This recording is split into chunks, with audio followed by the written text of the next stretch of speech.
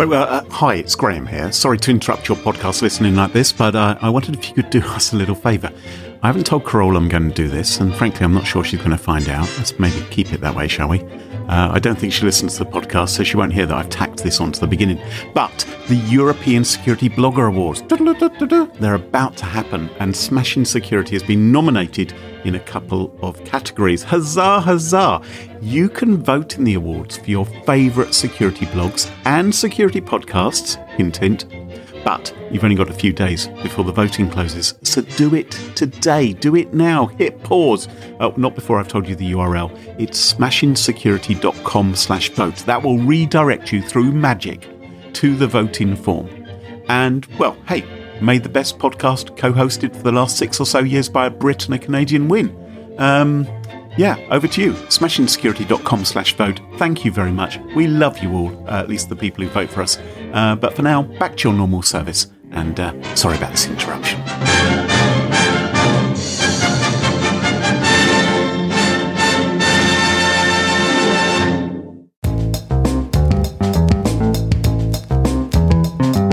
Smashing Security, Splinter Episode, Passwords, with Carol Theriault, Vanya Schweitzer and Graham Cluley. Hello everybody and welcome to Smashing Security, a very special episode of Smashing Security. It's our Splinter episode where we are talking today about tips on how you can better protect yourself online. And one of the things which I think we should chat about, because people are always asking me what they could be better doing about it, is passwords. They're a bit of a problem, aren't they? Oh, they're pretty awful. We all hate them. I don't know anyone who thinks passwords are fun, but they're kind of a necessary evil, a bit like dandruff shampoo. Isn't it? And you know, we all remember life before passwords. We're all of an age where I don't think I started thinking about passwords until I was in my teens. Right.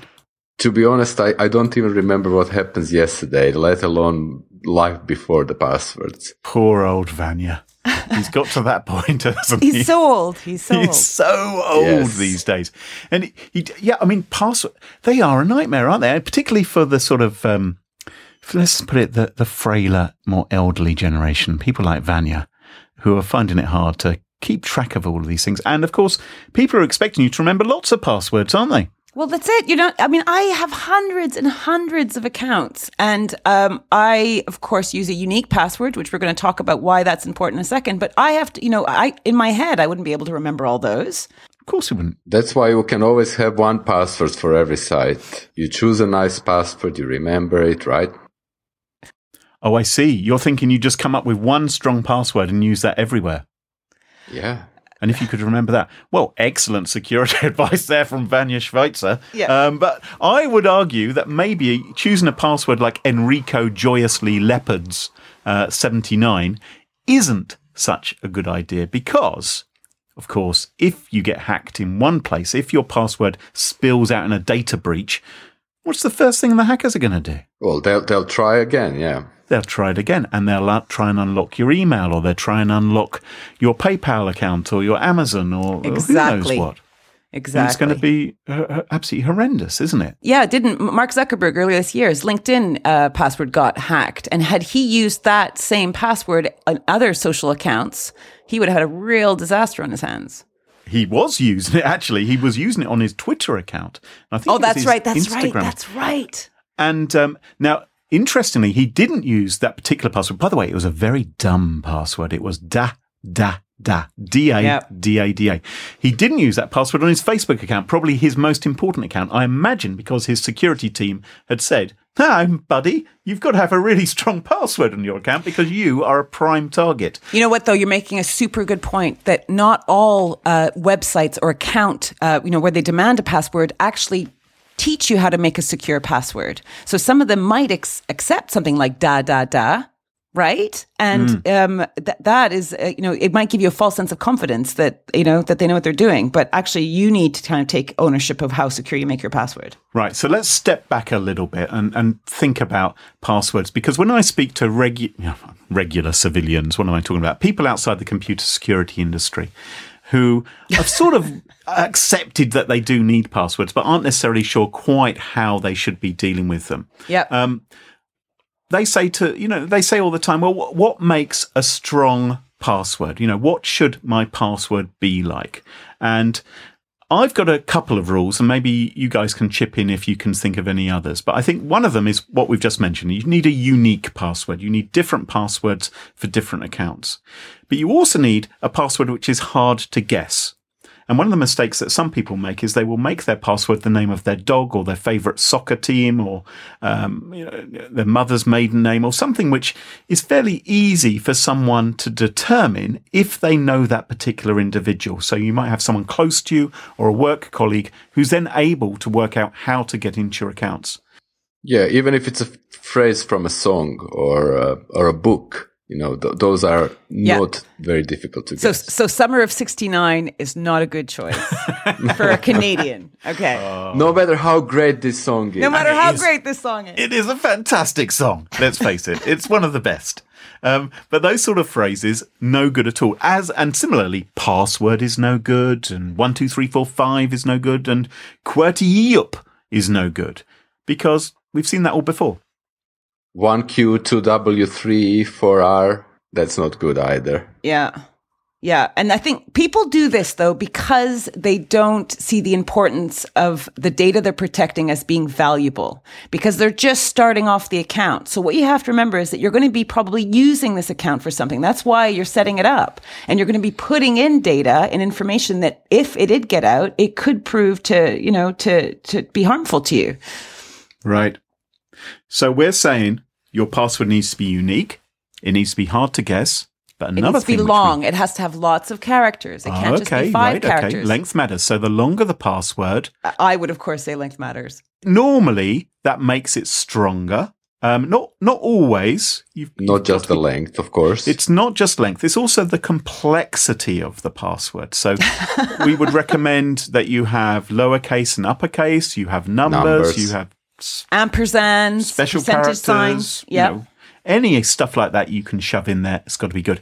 And this will help make your password hard to crack. Because one of the things which the hackers are doing is they are using dictionaries. They have dictionaries of the most common words and the most common passwords, which they will use against a password database in order to try and crack your password. Also, if you use passwords and you exchange some of the letters for numbers, instead of E use 3 or instead of L use 1, that's also easily guessable. Right. So, for instance, if your password, let's just use a really dumb example to explain that. If you've got the word password, don't just change the A to a 4 and the O to a 0, because, that's no protection at all against a modern attacker trying to crack your password. So it needs to be better than that. But all of this stuff, right? The length, the complexity, the uniqueness, all comes down to one central problem, which is how on earth is Carol's puny brain, which is simply full of Bryan Adams lyrics, how is it going to be able to cope? How is it going to remember all of these passwords? Ask me how I manage it. Ask me. Carol, how can you manage this impossible task with your feeble female mind? Oh, that's a bit sexist. Wow. Wow. I was just doing that for effect, guys. Yeah, okay. We all know you're not really female. Come on, you tell us. So I use a password manager. There's a lot of reputable password managers, and there are a few out there that maybe are less reputable, so choose wisely. But what a password manager will do is basically keep all your passwords in one place. And all you need to remember is one master password, which you make, as Graham said earlier, unique, hard to crack, holding lots of characters, and I'm talking over 12 characters to be long. And some go up to 20. I mean, that's a minimum. And then you have this one password to access everything. It proves very useful, and you don't even have to make them memorable that way. So they're not as easy to crack. They're very random because they're automatically generated. Yes, they're automatically generated, and they are stored in a safe and secure way. So even if they get compromised, they wouldn't be, the hackers wouldn't be easily guessing their passwords. So what we're recommending everyone does, right? Everyone who listens to this podcast, I think, has got an interest in doing this, in properly protecting themselves.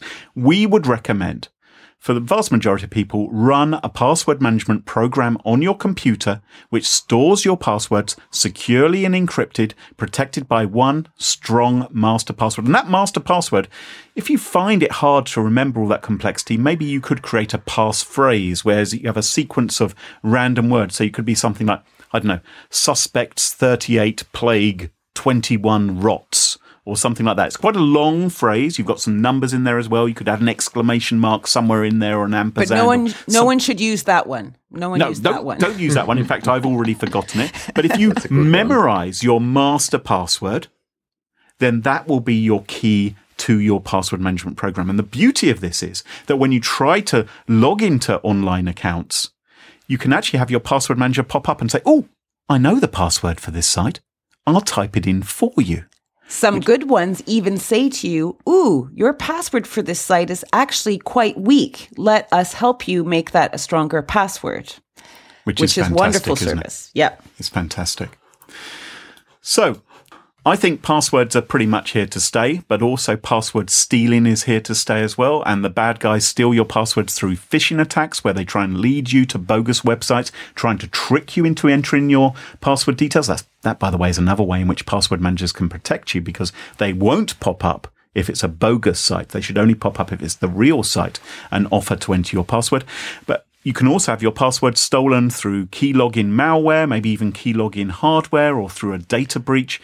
There's tons of ways. Lots and lots of ways to do this.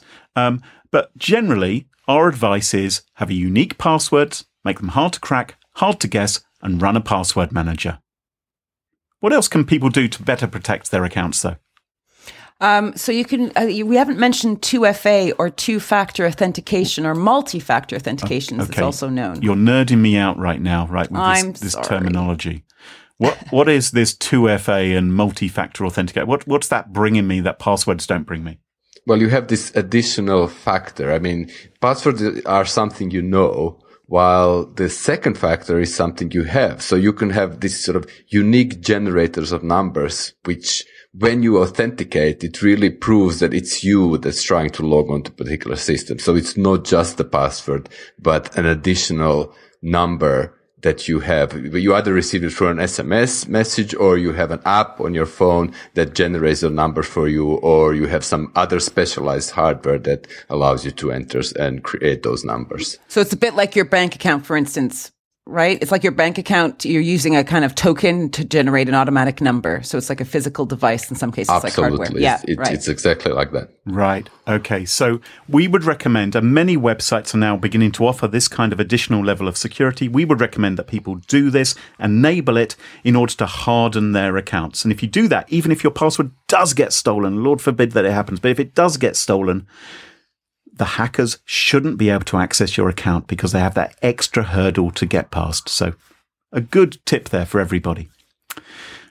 Well, I think that's about all we have time for this episode. We very briefly covered passwords. I'm sure we'll be coming back to passwords again, but I hope that's been some useful advice for most people as to how to create stronger passwords and how to remember their passwords rather than using their puny human brains. All that's left for me is to apologise to Carole, first of all, for making the rather sexist comment earlier, and to recommend that if you like us... So, Carole, do you forgive me? No. Oh, dear. I just did it for a cheap gag. I didn't really mean it. We'll see how this develops in next episode. That's right. Tune in to find out what happens and how Carole gets her revenge. Subscribe if you like us. Leave a rating and review in iTunes. Follow us on Twitter at SmashingSecurity or visit us at SmashingSecurity.com. But until next time, thanks very much and speak again soon. Toodaloo. Bye. Bye.